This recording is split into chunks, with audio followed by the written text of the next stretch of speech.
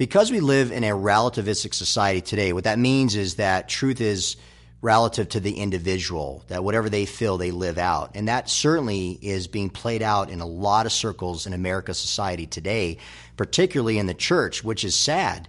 Now, how can we engage this new generation that believes that truth is relative to them and truth is not necessarily absolute? Well, there's a few things that we can do as followers of Christ. Number one is, according to 1 John 1:6, if we say that we walk with Jesus, that we have fellowship with him, yet we walk in darkness, the Bible says that we are a liar and that we're not living out the truth. The first thing we have to do is make sure we live out the truth of Christ in our lives. Secondly, as a follower of Jesus Christ, we are commanded by Jesus to make disciples. This generation is hungry for fellowship and for community.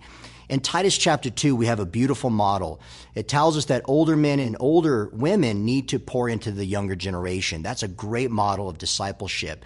So one way that we can bring truth back into not just the discussion, but help this young generation live out the truth of the gospel is by discipling them in it.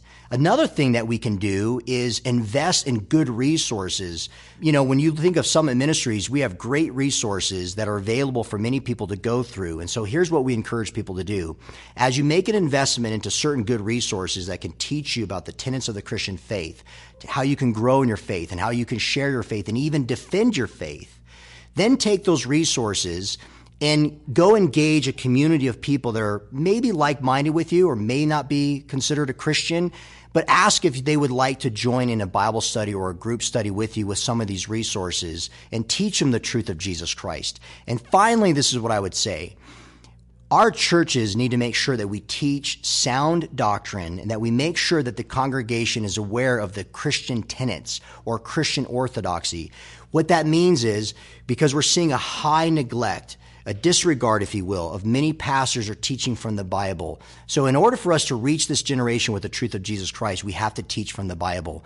So make sure that your church is soundly teaching from the scriptures, but not only that, but we got to make sure that we know what we believe and why we believe it.